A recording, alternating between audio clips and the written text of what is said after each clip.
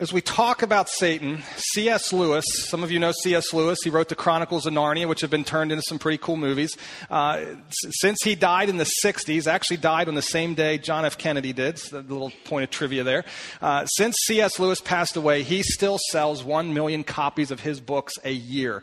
The only author ever in human history to do that. So still, he was way ahead of his time back in the 60s over in England. He wrote a little book called The Screwtape Letters, and in that little book, it's a fictional story of an older demon to a younger demon, and the older demon is coaching fictionally the younger demon on how to trip Christians up. It's a very insightful book on how Satan works. At the very beginning of the book, though, in the kind of the preface, he throws out two general errors. When we start talking about Satan and the demonic world, there's two general errors that we can end up on, and he calls the first one disbelief. I would add the word apathy. So in other words, when we begin to mention Satan and demons, as soon as you hear we're talking about that this morning, some of you are like, oh, come on. I mean, many of us or some of us would say, I'm all about the here and the now, the material world, the physical world, what I can control, what I can touch, what I can see. And really, there's these things called demons and how they impact me how. Or others may have grown up in church. You may be a person who says, I've grown up going to a church, or maybe I've seen someone on TV talk about demons, or I've caught a YouTube clip, or I've heard some things, and I generally know they're there, but we don't really live with it in a way that deeply impacts our life. So I would call that apathy, because we know they're there, but what do I really do with it day in and day out? Pretty much nothing. So I would call that apathy.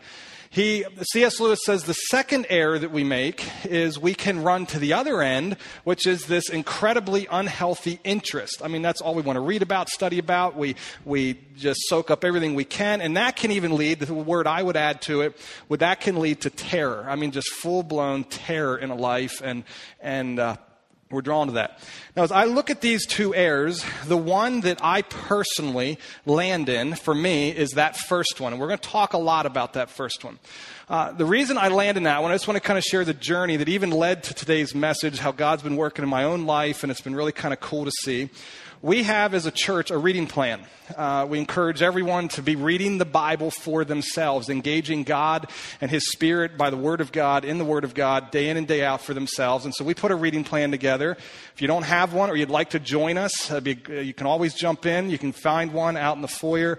There's also journals down here. They are yours. We normally charge for them. We've got a bunch left over. We just want them to be used. So if you'd like one, grab one afterwards. Anyway, we have this reading plan. And in April, we've been talking about the promises of God. We talked about one of the promises is forgiveness. And we've been reading about that. And this verse showed up in our quiet time. It was in Acts chapter 10. And I'm not going to get into the context of this and get into who's writing. I want to catch one phrase out of it that deeply challenged me in my quiet time and kind of has been working all the way up and even to this week in this message. It says how God, this is a guy by the name of Peter describing the life of Jesus. It says how God anointed Jesus of Nazareth with the Holy Spirit and power, and how he, referring to Jesus, went around, now this is describing Jesus' life, doing good and healing all who were under the power of say it together with me, the devil. Okay, all under the power of the devil, because God was with him. Now, the reason we put that reading in our journal was to talk about forgiveness. Some other verses in this talk about God's promised forgiveness.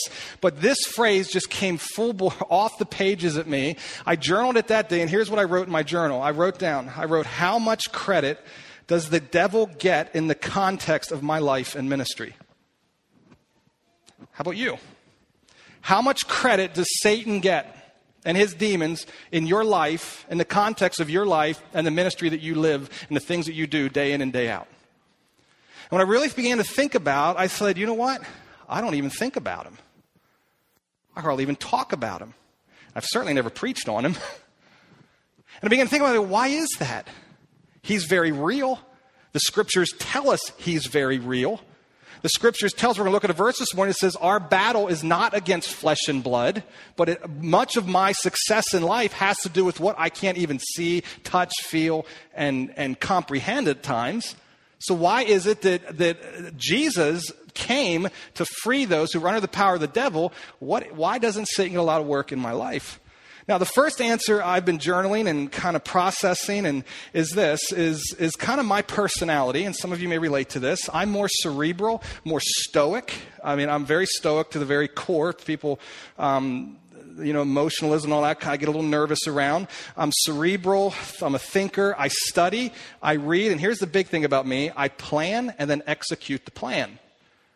I mean, come on. What more is there to life than that? Put a plan together, work the plan, use the wisdom and the brain that God's given you, and just let's go at this. When I come to meetings, when I come to a meeting, it's time to work hard and make it happen. I don't stop. I'm not one of these guys who will stop and let's pray for an hour to figure out the answer. I'm like, listen, God's given us a brain, so let's use that brain and let's walk through it. Now, I don't deny Satan. I don't deny the Holy Spirit, but it's kind of my personality lends me that way. But as I really thought about it, I thought, no, that's still not the real answer. That's still not the real answer. That plays into it. But the real answer is I'm uncomfortable with it.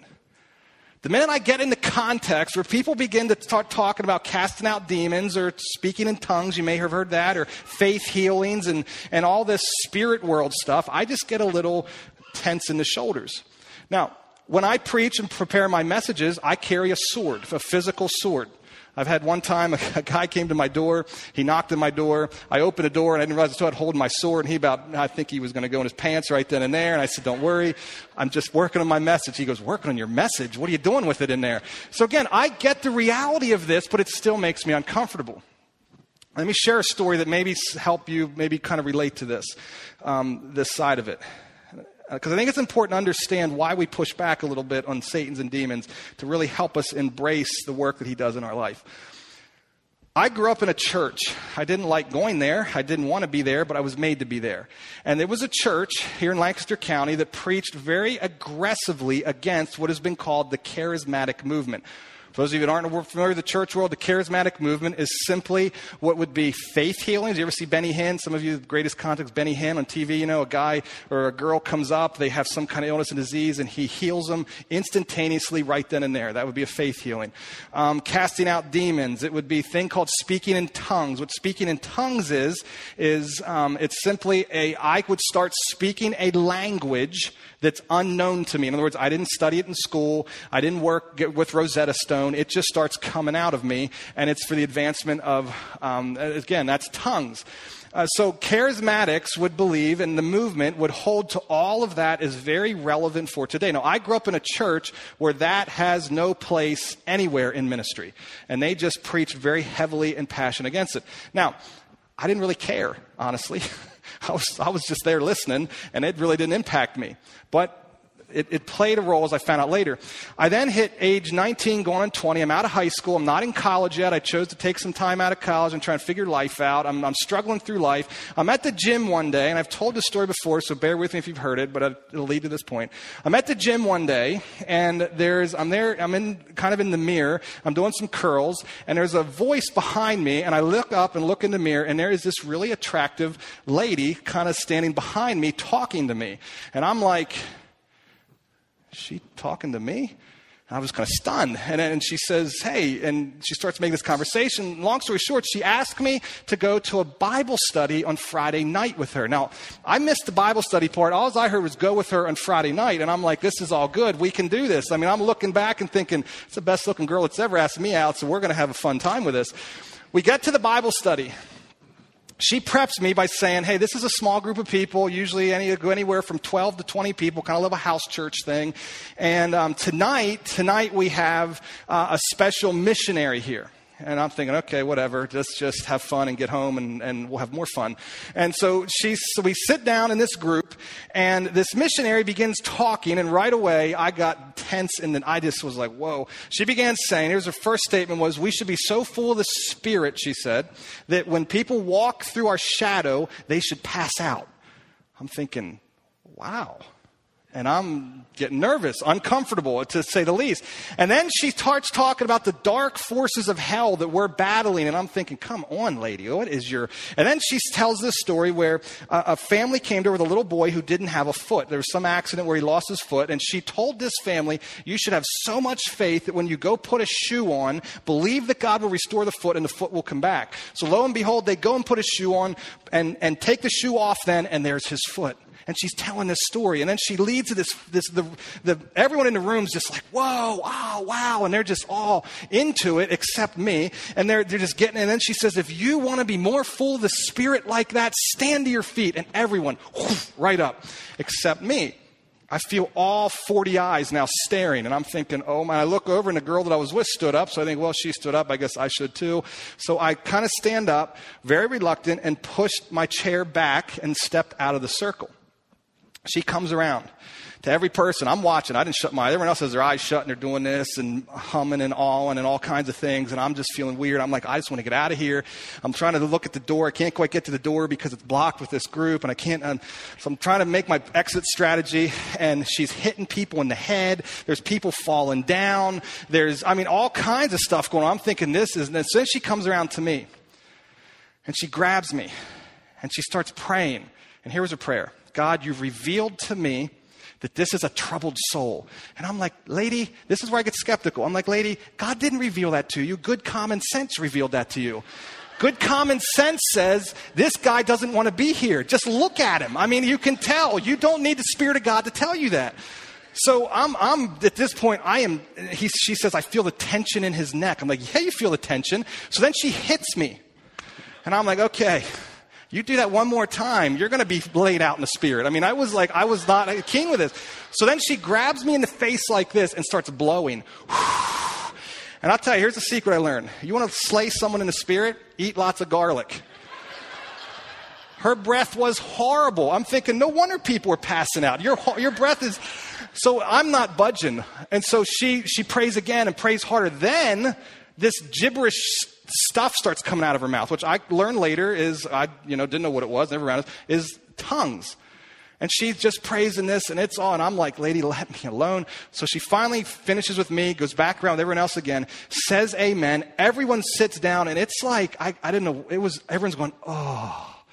It's like after I have a good bowl of ice cream, or something like that. Everyone's just like, oh. I'm like, what is this? And so they all finished their oohing and awing, and I turned and said to the girl I came with, I'll see you in the car. And I got out of there as fast as I could. Very, very, very uncomfortable. To this day, when I get in settings where this kind of stuff goes on, I still get very uncomfortable. I'm not saying what's right and wrong. I'm just saying I'm describing my experience. I get to the car. She then comes out. We're driving home. There's a lot of silence. She could tell. She knew that maybe she overstepped her bounds and brought me into something. Maybe it wasn't a real cool idea. And she finally says to me, so what didn't you like about it? And I just said, it was unbiblical. Now, mind you, at this point, I am a immoral young man who's doing all kinds of things and living the way this Bible would call sin. And I didn't know why I threw that word out. So she just says to me, well, what passage would you use? Passage? So I'm one to impress. I don't want to look dumb. So I'm sitting there digging. Okay, think. What did that pastor growing up, what did he say? I'm like, Corinthians. Now, there's 2 Corinthians in the Bible. Now, I don't know that. I just say Corinthians. And she's like, well, first or second? I'm like, first? And she goes, you mean chapter 14? Yeah, chapter 14. So we pull up outside, and she says, we get to her house now, and I'm dropping her off, and I'm like, I had other plans for tonight, but they're long gone. I don't even get you out of this car, and she says, well, how about we go out next Friday night? And I'm like, I'm not going back there. I said, if that's your idea of fun. She goes, well, how about the Olive Garden, and we'll talk about 1 Corinthians 14. I'm like, okay, get another shot at this. So I say, okay. Now I go home, and that week, I had my nose stuck in 1 Corinthians 14 and every other chapter around it. I am reading and reading. First time ever in my life, I genuinely, sincerely sought out something in the Bible for myself. It's crazy. Crazy how God works. Going back, we had a long discussion. Long story short, I still didn't buy into what some of the things she was saying, but God used it in my life to lead me to an understanding of who He is and His Word. But still to this day, I get very uncomfortable. Now, some of you may relate to that.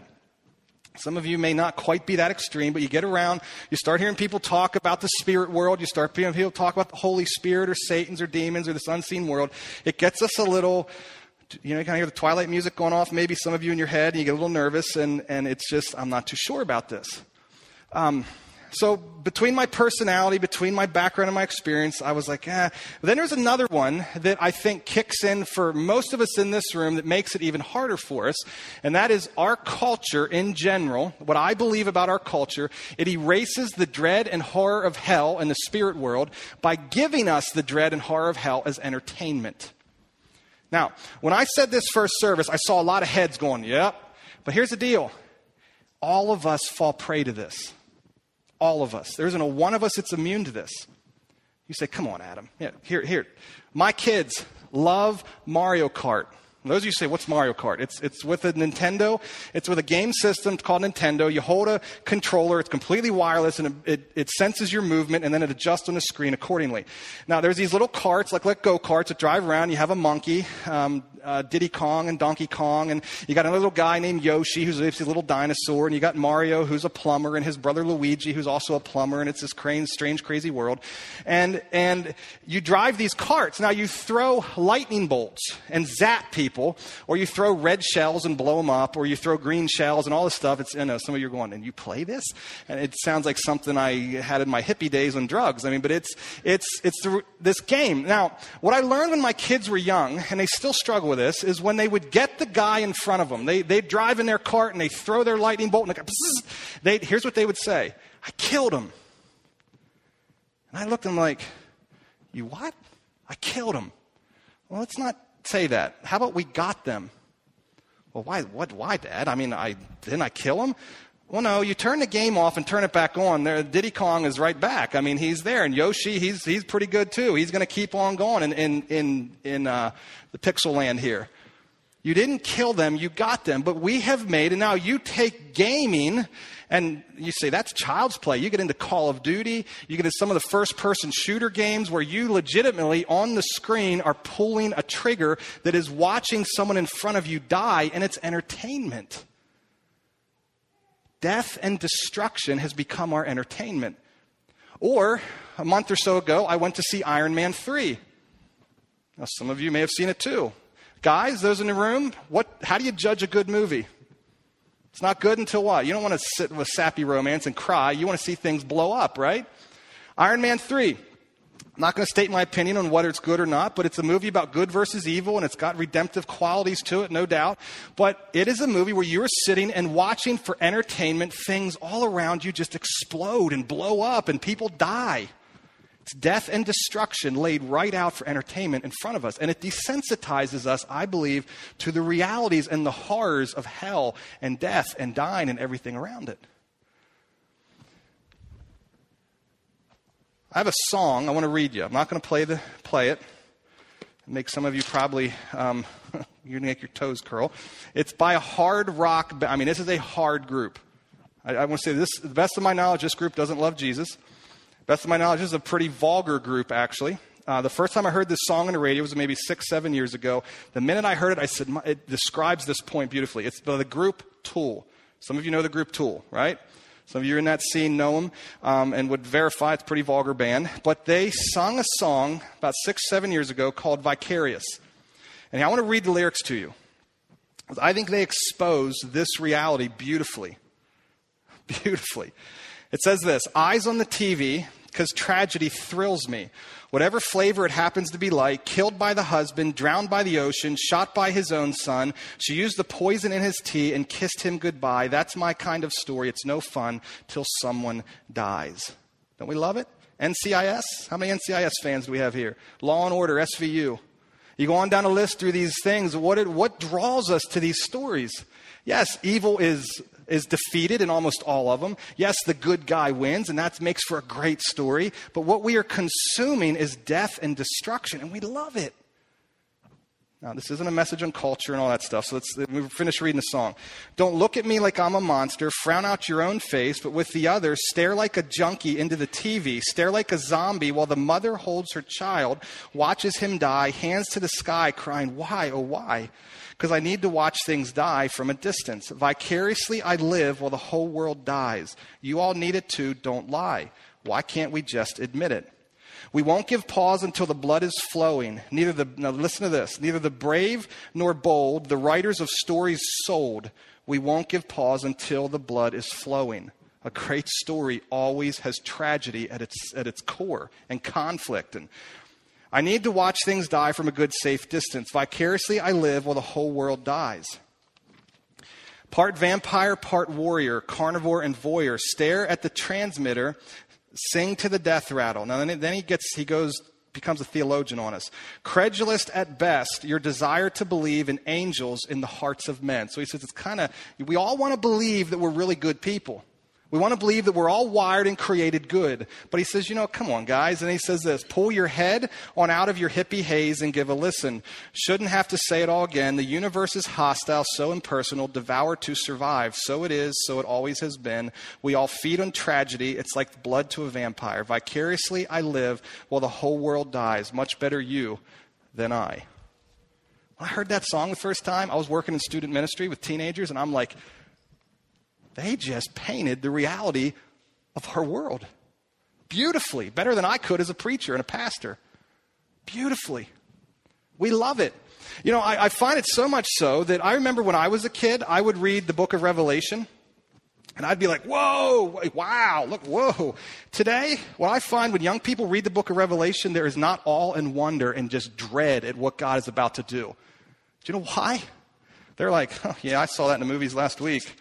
Oh, come on. That's all you got, God? I mean, when I watched, it's like we see it now. The NBA Finals this past week, as I was watching that, I've got to sit with my little boy. I've got to have the remote in hand because even those 30-second commercials for some of those horror movies are just mind-blowing.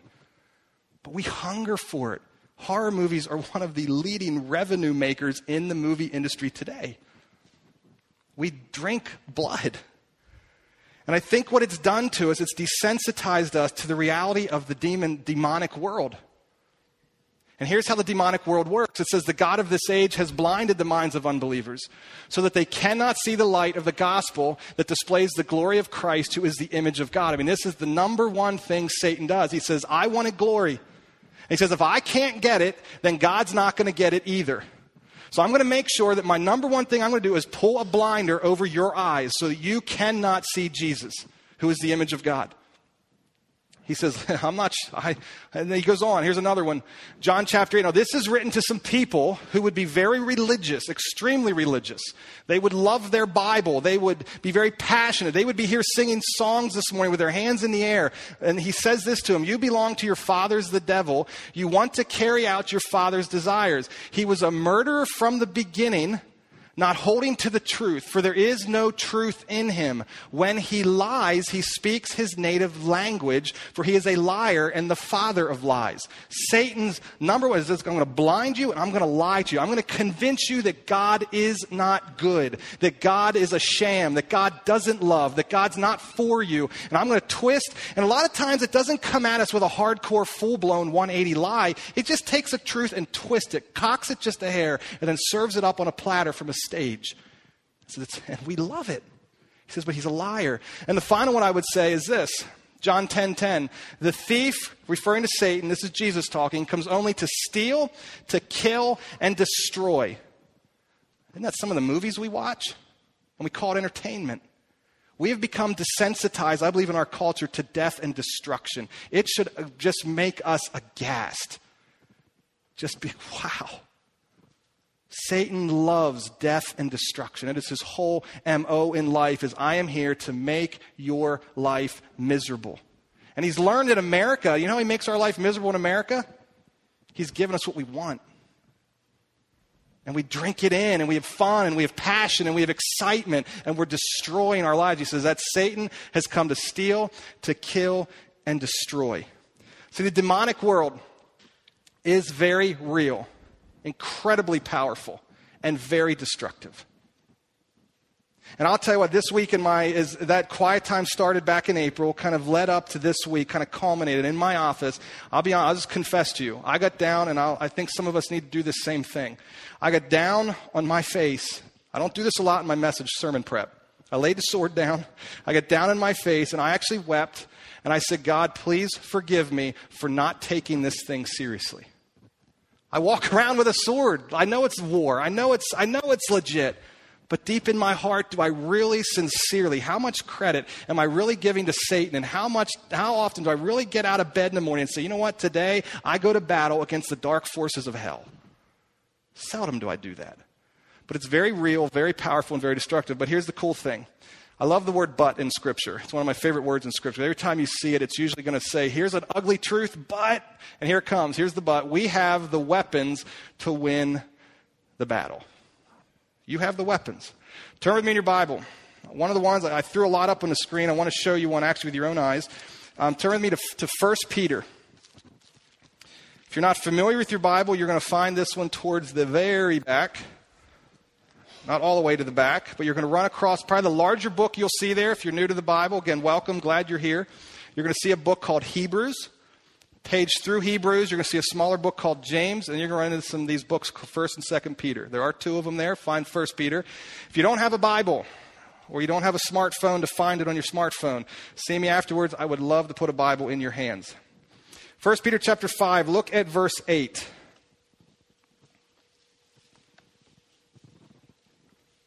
It's one of these classic passages on Satan. I just really want us to look with our own eyes. It says this, be self-controlled and alert. Your enemy, the devil, here it is, prowls around like a roaring lion looking for someone to devour. He is here again, death and destruction. I've come to steal, kill, and destroy. Now, verse 9, this is a key word this morning. We're going to look at this in another passage in a minute, but this word is crucial. Resist him. Turn to the person beside you, just say resist him. Resist him. This is a crucial word. Let this one lock into your mind. Resist him, standing firm in the faith because you know that your brothers throughout the world are undergoing the same kind of sufferings. Now, what I want to do with this passage is I want to kind of expose some what I would call misconceptions that I think you can see from this passage. I believe one of the things I get a little nervous of Satan too, I'll be honest, this comes into why I get a little apathetic with this, is because I am fearful that we give him a little too much credit. Okay, the first thing I would like to just say is Satan is not omnipresent. Now, you say, what is that? That's a big word. That's a theological concept that we use for God. God is everywhere present, or I think it's better stated, everywhere is in the presence of God. That is not true of Satan. Satan is a created being. And sometimes we give Satan God-like status. There's only one Satan, and he can only be at one place at one time, and he's prowling around. I love that he's prowling, he's moving. And I think probably right now he's not here in this room.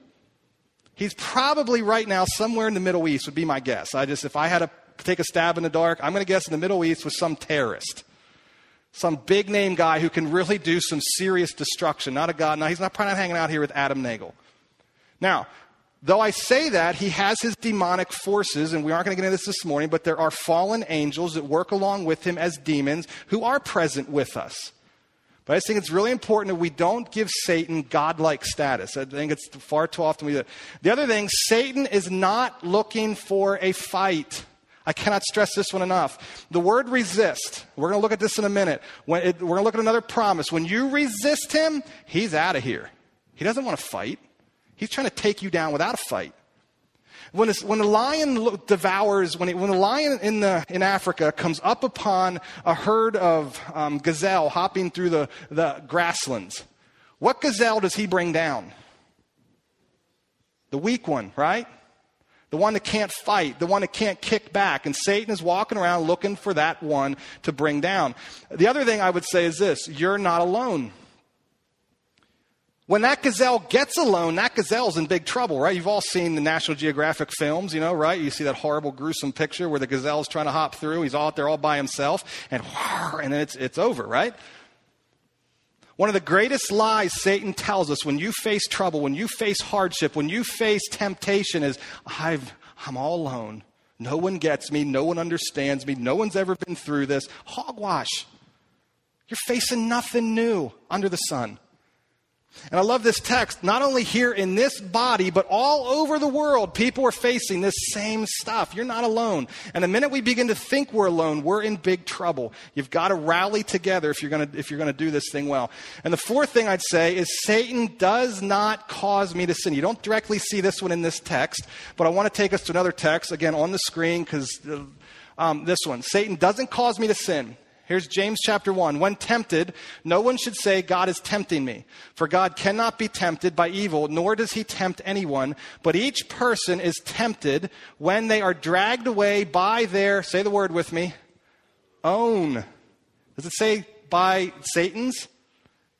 Doesn't say it. It says by your own evil desires and enticed. Then, after desire has conceived, it gives birth to sin, and sin, when it is full grown, gives birth to death. We give Satan far too much. Satan made me do it. No, he didn't. You don't need a lot of help to sin. Okay, let's just face it. It's kind of a proud thought to think I need help to sin. I'm a sinner. I don't need a lot of help. Satan probably baits the hook. This is a kind of this hunting, fishing term here is in the original language. It's like this hook that's baited with a worm. So he probably baits the hook, and he knows what's going to get me, and he's dragging along. Come on, Adam, bite the hook. But it's me, myself, and I that will actually take the hook. Now, here's the thing I want to point out with this. In our battle against Satan and evil and darkness, temptation is not sin. This is huge to me. I talk to people that have wrecked with guilt. Notice it says, then after desire has conceived, it gives birth to what? Where does sin show up in the passage? It's after I've fallen to the temptation. After I've made because not only this, I want to do that. I want to eat that extra bowl of ice cream. No, the sin is then eating the ice cream when I know that I shouldn't have. So desire has conceived, and it's give birth to sin. When it's full grown, it brings, there it is, death and destruction. Satan's all about it. So he works with us to bring us to sin, but he doesn't make me sin. Now, the other thing I want to point out in 1 Timothy, if you have an NIV Bible, God doesn't place this here, the human writers do. But if you look up at the heading of chapter 5, what does it say? Who is this chapter written to? To elders. Do you see it? This is written, chapter 5, to the leaders of the church. He says, listen, guys, get this thing together. Stand up and resist Satan. He also, then if you notice in the middle, it's kind of looks, it sets out all by itself in verse 5. It says, God opposes the proud, but gives grace to the humble. You want to resist Satan, you've got to stay humble. 1 Timothy 3:6. There's another verse. Again, sorry, I'm just throwing a lot at you. That's why I put a lot of them up on the screen. 1 Timothy 3:6. Again, written in the context to leaders, talking about a leader's character. It says this: he must not be a recent convert. In other words, if you're going to be an elder in a church, you can't have just come to Jesus last week. Doesn't work. Or last year. If that has the case, he may become conceited and fall under the same judgment as who? Why'd Satan end up who he is? It's because he was proud. He was proud. He says, God, I know what I'm doing. I want to be in charge. And leaders in the church, when we begin to get conceited and our heads get a little bigger, you're going to end up in the same place that Satan does, and it gets pretty ugly. Now, turn with me to James. If you're in 1 Peter, just go back a few pages. James chapter 4. Back meaning towards the front of your Bible. James chapter 4. Again, we could take any one of these passages and go with great depth, but it's going to kind of give you a kind of a feel of who Satan is. But this one here, James chapter 4, looks very similar to 1 Peter 5. I'm going to pick up in verse 6. But he gives us more grace. That is why Scripture says. Here's the exact quote from 1 Peter 5. Same context. Very same context. It's about the proud. God opposes the proud, but gives grace to the humble. Verse 7. Submit yourselves then to God. Here's our word again. Remember in 1 Peter? Resist the devil. Okay, turn to the person around you. I want to keep, it's kind of warm in here, isn't it? Let's keep us awake. Go ahead, turn to the person around you. Say, resist the devil. Some of you are like, this guy's crazy. Resist the devil, and he will what? Look at the promise. What's he going to do? It's a promise. You resist him, he turns and goes. He does not want to fight. He's a wuss. He's a full-blown wuss. He's powerful, he's aggressive, he's ugly, he's nasty, but he doesn't want to fight. He's out of here. Now, verse 8 it continues, come near to God, and he will come near to you. Now, some of you stop and say, no, wait a minute, Adam, don't you preach that God is always with you? Yeah, I do. But it doesn't mean he's always close to you relationally. He will never leave you. He will never forsake you. But it doesn't mean you have a rich, meaningful relationship with him. It just doesn't. If you've got known sin in your life, and you have not resisted the devil, and your life is a wreck, and it's fallen apart, maybe no one else knows about it, but internally you know things are not good, you are not close to God relationally. You may be a Christian. He isn't going to abandon you. But I love this. Resist the devil, come near to God, and he is going to come near to you. Wash your hands, you sinners, and purify your hearts, you double-minded. Grieve, mourn, and wail. Change your laughter to mourning and your joy to gloom. Humble yourselves before the Lord, and he will lift you up. You know, Pastor Chris stood up here last week and talked about the reality that we're sinners, and we don't like to see that. We run and hide from that one. Like, I'm not a sinner. Who wouldn't want to love me, right? If you didn't hear that message, I encourage you to check it out online. But I love this picture of humility, and right in the middle of it then is this aggressive language of turn your laughter to mourning. You know, one of the greatest ways to humble yourself is to stand before God and recognize, I have sinned against you. Oh, sure, I may have said a nasty word to my wife, but I haven't just sinned against my wife. I have sinned against a holy, righteous, magnificent God. And when we can begin to comprehend the reality that I am not God and I fall quite short, but in his grace, he's moved in my direction through the person of Jesus. I come out of hiding. I embrace that and I humble myself. I get on my knees if you need to. I cry. I don't just make light of my sin. It is a serious business. When I'm staying in a humble position, what I'm doing is I'm submitting to God. I'm resisting the devil and he will flee. I want to end with one final passage. Turn with me to Ephesians. If you're in James, keep paging towards the front of your Bible. Now, this passage, we could have spent the entire message on. I'm going to be honest. I'm not going to do this passage justice. I want to state that right up front. Some of you are going to get a little upset because I'm just going to skim through this passage. It's not because I'm not deep. Number one, it's because the clock is ticking. Number two, I got to hold your attention, and some of you are already struggling with that one. So I want to just hit this for one primary purpose. But this is a classic passage. Maybe take it this week in your quiet time, unpack it, dig through it. This one's got some real cool stuff in it with Satan. But here is how we resist the devil. You say resist the devil? Here's how we do it. Verse 10 of chapter 6 of Ephesians. Finally, be strong in the Lord and his mighty power. Put on the full armor of God so that you can take your stand. The word stand shows up 4 times in this passage. Take your stand against the devilish schemes. So stand up in God's power. Verse 12. For our struggle is not against flesh and blood, but against the rulers, against the authorities, against the powers of this dark world, against the spiritual forces of evil in the heavenly realms. The battle that you fight, you cannot see. That's what makes the spiritual life so tricky. You cannot see it. It's going on inside of you. It's waging all around you. It's happening right now as we speak, but we cannot see it. Therefore, verse 13, put on the full armor of God so that when, circle the word when, it doesn't say if, it says when, you will be attacked. So that when the day of evil comes, it will come, you may be able to stand your ground. Here's this word stand again. And after you have done everything to stand, look at all these, stand firm. Now here's the armor with the belt of truth buckled around your waist. You know why that's so crucial? Why he starts out with that? In that day, that armor was held together by all those pieces came together with the belt.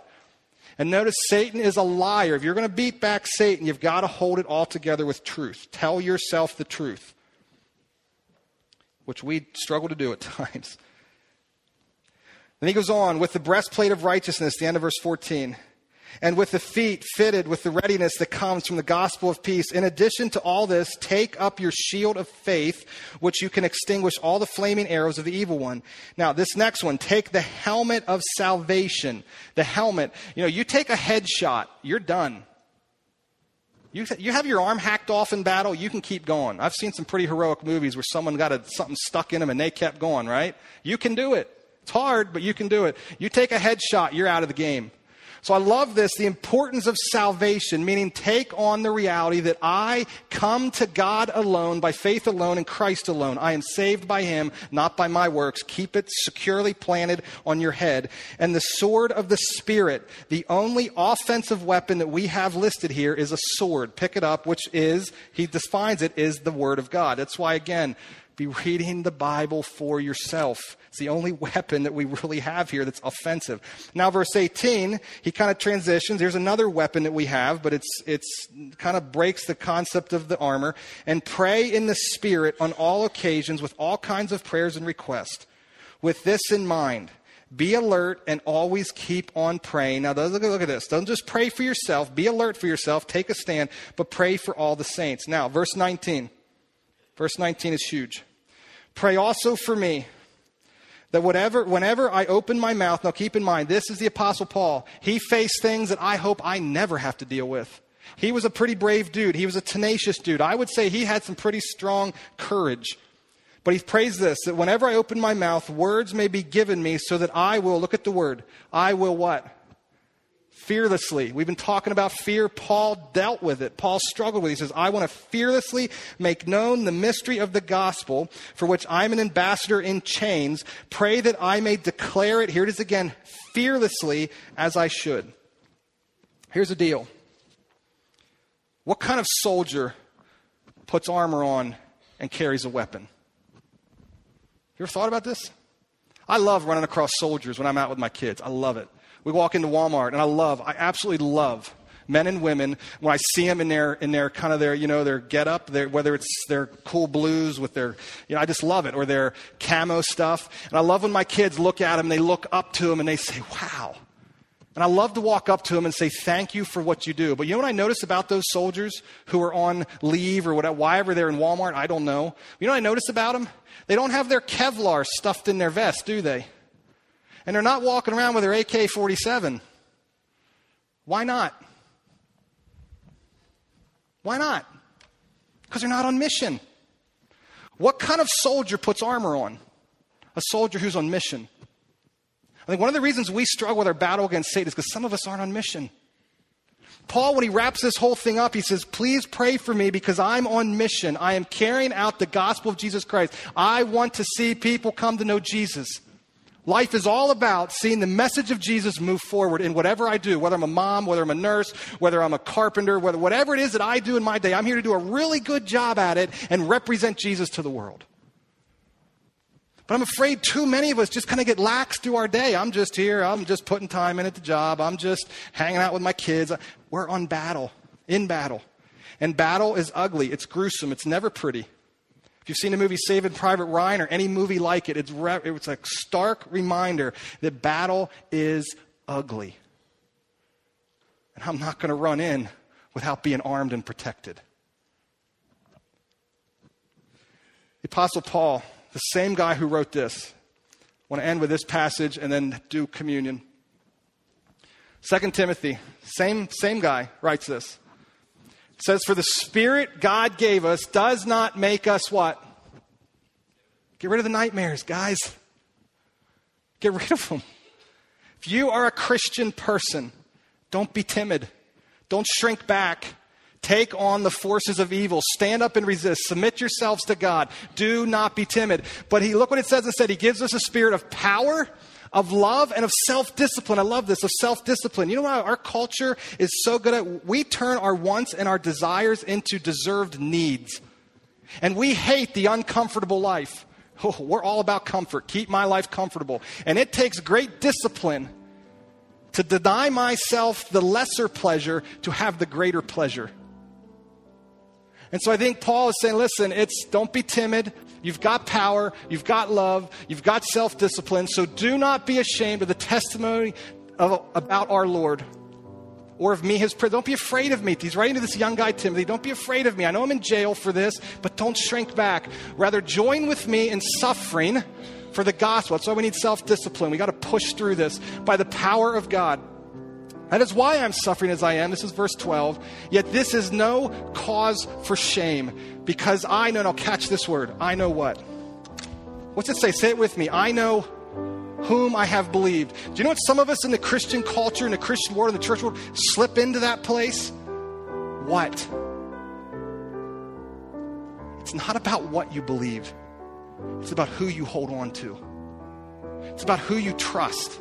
It's about who you've given your life to. It's about who you're walking with in relationship as your closest friend.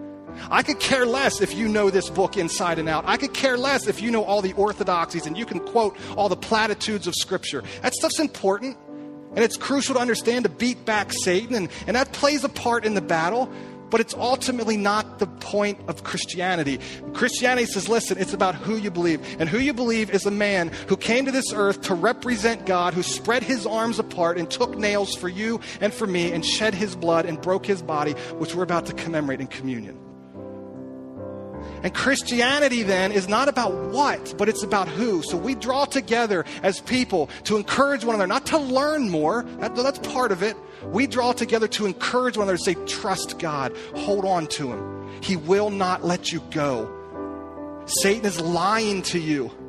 God loves you. He will not forsake you. Draw close to him and he will draw close to you. It's who you believe, not what, that will win the battle every single day. God, thank you so much for Jesus. God, I love Paul's prayer. God, give us that same courage to pray. Help us to be fearless, to run into battle, to arm ourselves, to resist Satan, to stand up, to stand firm.